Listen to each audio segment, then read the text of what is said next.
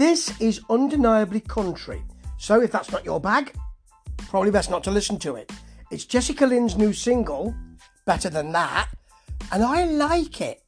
One of the reasons why I like it is because I'm a real fan of the warm roll, either in a bakery or in other places, you know. So yes, it works very well in that sort of way.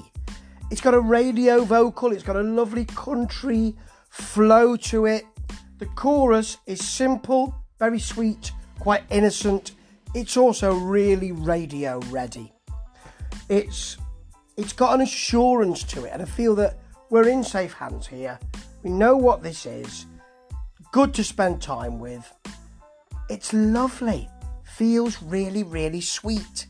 Now, I didn't know who Jessica Lynn was until this single was suggested to me. But she's done loads.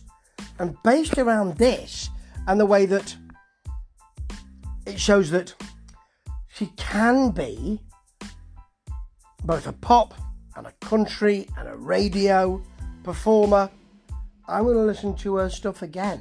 Because I may not be the greatest fan of country, but I am a great fan of really well done music.